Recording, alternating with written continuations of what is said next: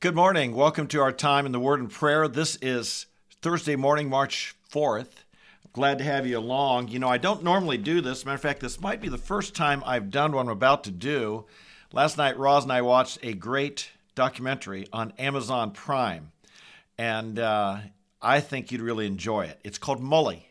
I don't know if you've seen it or not.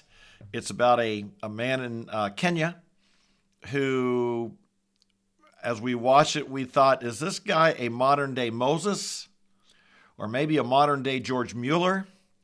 But he's got quite a story, and he tells the story in this documentary. It's just called Mully, M-U-L-L-Y, on Amazon Prime. If you're looking for something enjoyable, inspiring, and pretty amazing to watch, you might check it out. So, it comes recommended. This morning we are in 1 Peter, and we're almost done with 1 Peter. We'll be finishing off within the next day or two and then moving on to another topic, another book, or another subject matter. And so we're about to finish, and we're in 1 Peter chapter 5, verse 10, where he says this: "After you have suffered for a little while, the God of all grace, who called you to his eternal glory in Christ, will himself perfect, confirm, strengthen, and establish you." I'd like to talk, this book has been about trials. How do we deal with suffering, particularly if we're suffering for the name of Christ, particularly if we are bearing the reproach of Christ? I think it relates to all suffering, but particularly that which is, particularly or specifically, he seems to be writing for that which applies to us. We're suffering because we're followers of Christ. But he says that this suffering, our suffering, is but for a little while. What's that mean? Must be somewhat of a relative term, because they were about to enter a period, this book was written, a period of suffering and persecution that was going to go on until Christianity was legalized in the 4th century. So they were going to have a while there. But a little while, it's a relative term, isn't it? Compared to eternity, it's a little while. We read in 2 Corinthians chapter 4, verse 16 and 17, where Paul writes, he says, "For momentary light affliction is producing for us an eternal weight of glory far beyond all comparison, while we look not to the things which are seen, but to the things which are unseen. For the things which are seen are temporal, but the things which are unseen are eternal." And sure enough, this is the contrast here. Momentary, light affliction. Now, Paul describes some pretty severe affliction he went through. Sleepless nights, shipwrecked, times in prison, beaten, caned, beaten, lashed, hunger, thirst, homeless. Paul had gone through quite a bit of suffering in his serving of Christ. And he was out there on the front lines where it was tough. But he called that light affliction compared to the weight of glory. He'd gone through it for quite a while, evidently. I mean, most of his life, we must assume, was tough. He ended his life, in prison, and then was beheaded at the end of life. So it seems like this might have been for him lifelong, some of his trials, for the most part. But he calls them momentary compared to eternity. And so we read that this, if we must suffer for a little while, it could be the rest of our life. But compared to eternity, it's not that long. It's momentary versus the glory that follows will be eternal. On the other hand, you've got a guy like Job. When we think of suffering, Job comes to mind. Probably next to Christ himself, no one in the Bible suffered as much as Job did. He lost everything.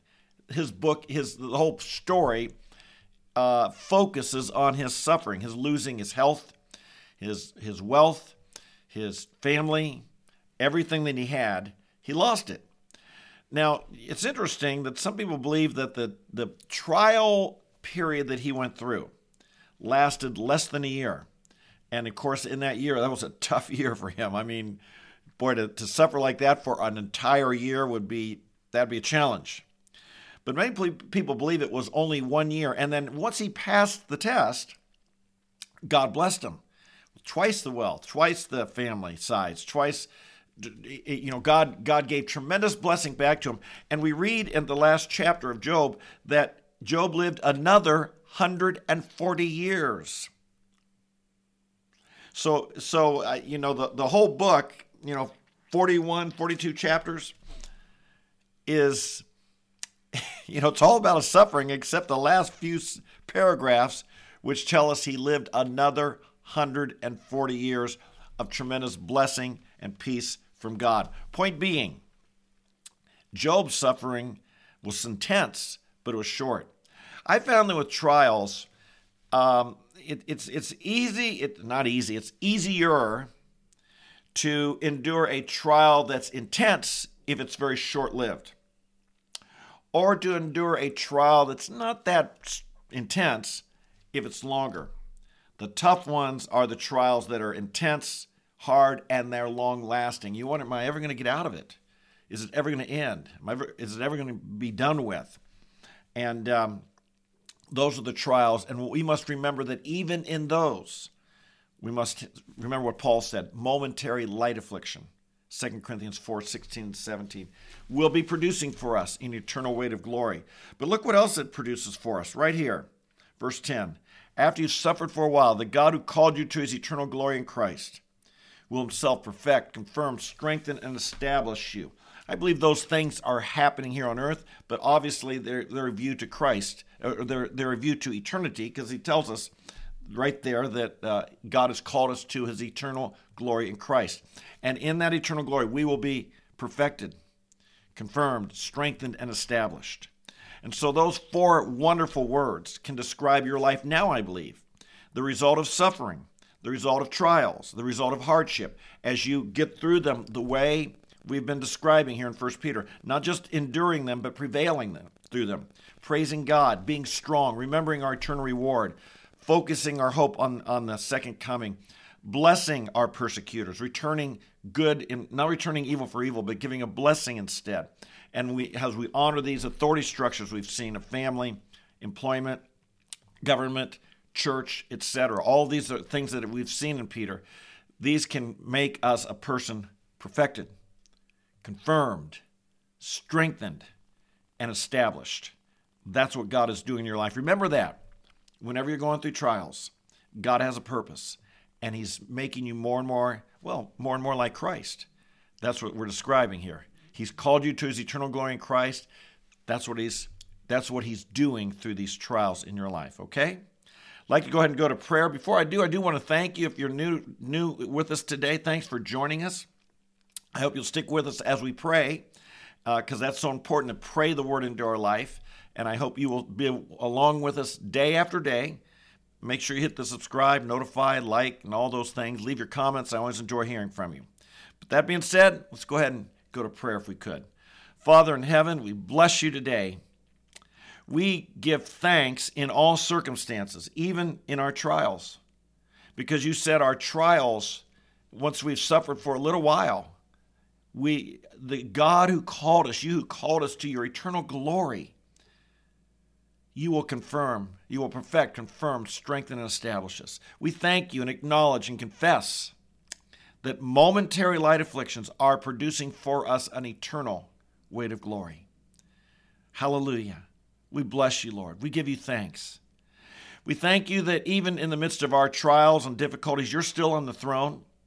You know what you're doing. We thank you that no enemy will come against us, no attack upon us, that you do not allow, and you will use it for our good. We thank you.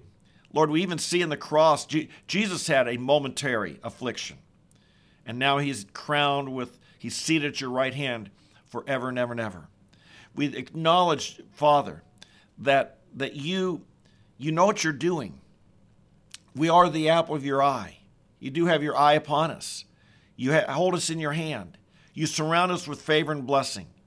We believe, Lord, that if we are walking in your will, and we have been called according to your purpose, and we love you, Lord, we believe that anything that comes our way, you have allowed it, and you will use it for your glory and for our perfecting, confirming, strengthening, and establishing. We acknowledge, Lord, that you're greater than our problems. You're greater than our persecutors. You're greater than our trials. You're greater than our infirmities. You're the great, great God. You're greater than any of our problems. You could solve them, but you have greater purposes, and we thank you that how you use things in our lives. We pray today, Lord, on the personal level that all these things would be true. We pray, Father, today, again, on a national level. We believe, Lord, that this pandemic that's come, it could have been solved. Lord, you could have just wiped it out in a moment, but you've allowed it, and we pray, Lord, that its purposes, whatever they may be, you're greater than the pandemic. You're greater than anything, and we pray the purposes you have, Lord, to be accomplished. It seems, Lord, like you want to bring us to repentance. You want to awaken us. You want to cause our nation to realize that even with all of our science and technology, there's some things that we just can't do. And there's some things we can't stop. And Lord, that we as a nation, as a people, would be on our knees before you, crying out to you, acknowledging our own sin, repenting of our sinfulness. Lord, it doesn't seem like it's happening nationwide. I pray it would be happening as many as possible. Acknowledging, Lord, how we've strayed from you and we don't honor you the way we should, and revere you and fear you. And our laws, Lord, and our morals, our entertainment, our values, Lord, just seem to be going further and further away from what you would honor. Lord, we want to repent of this. We want to be humble before you. We want to be righteous before you. We want to value the gospel. We want to value the example of Jesus Christ. We want, Lord, to be the men and the women of God that you've created us to be. We pray, Father, today for our nation as we've gone through trials, that we would come out stronger because we've turned to you. We know, Lord, this promise is only good if we're turning to you. Lord, if we go through trials and we don't turn to you, we don't respond right, we don't have the promise that we'll come out perfected, confirmed, strengthened, and established. You said we could consider these things joy. We should be giving thanks. We should be growing strong in faith. We pray that would happen with us individually. We pray our churches, if our churches are going through trials, that our churches would be responding this way. If our families are going through trials, if our business is going through trials, if our nation is going through trials and difficulties and all these things, that we would be people who turn to you. Lord, we do believe that the hand of judgment is on our country, but we don't believe we're beyond repentance. We don't believe we're beyond a turning back. We don't believe, Lord, it's over. We believe in our country, Lord, there are millions of believers who are looking to you and wanting to serve you. We confess, Lord, so often we fail and so often we fall short. I pray, Father, for the believers in our country to be strong and mighty in the Word of God. We thank you, Lord. I want to thank you for everyone who comes and joins me each day because we're getting in the Word of God every day and we're praying every day. And we want to be like this. We know, Lord, many believers, they don't read your Bible every day. They don't meditate on it. They don't think about it. They don't pray every day. We want to be people who do. We pray that our number would increase dramatically. We ask that Bible studying prayer groups all over our country would just proliferate greatly, would multiply exponentially in these days of uncertainty and where people have fear. We pray for this. So, Lord, we come to you today, offering ourselves to you freshly as living and holy sacrifices, accepting your work in our lives, your plan for our lives, your purifying and the refining fire that you bring us through. We accept that with faith.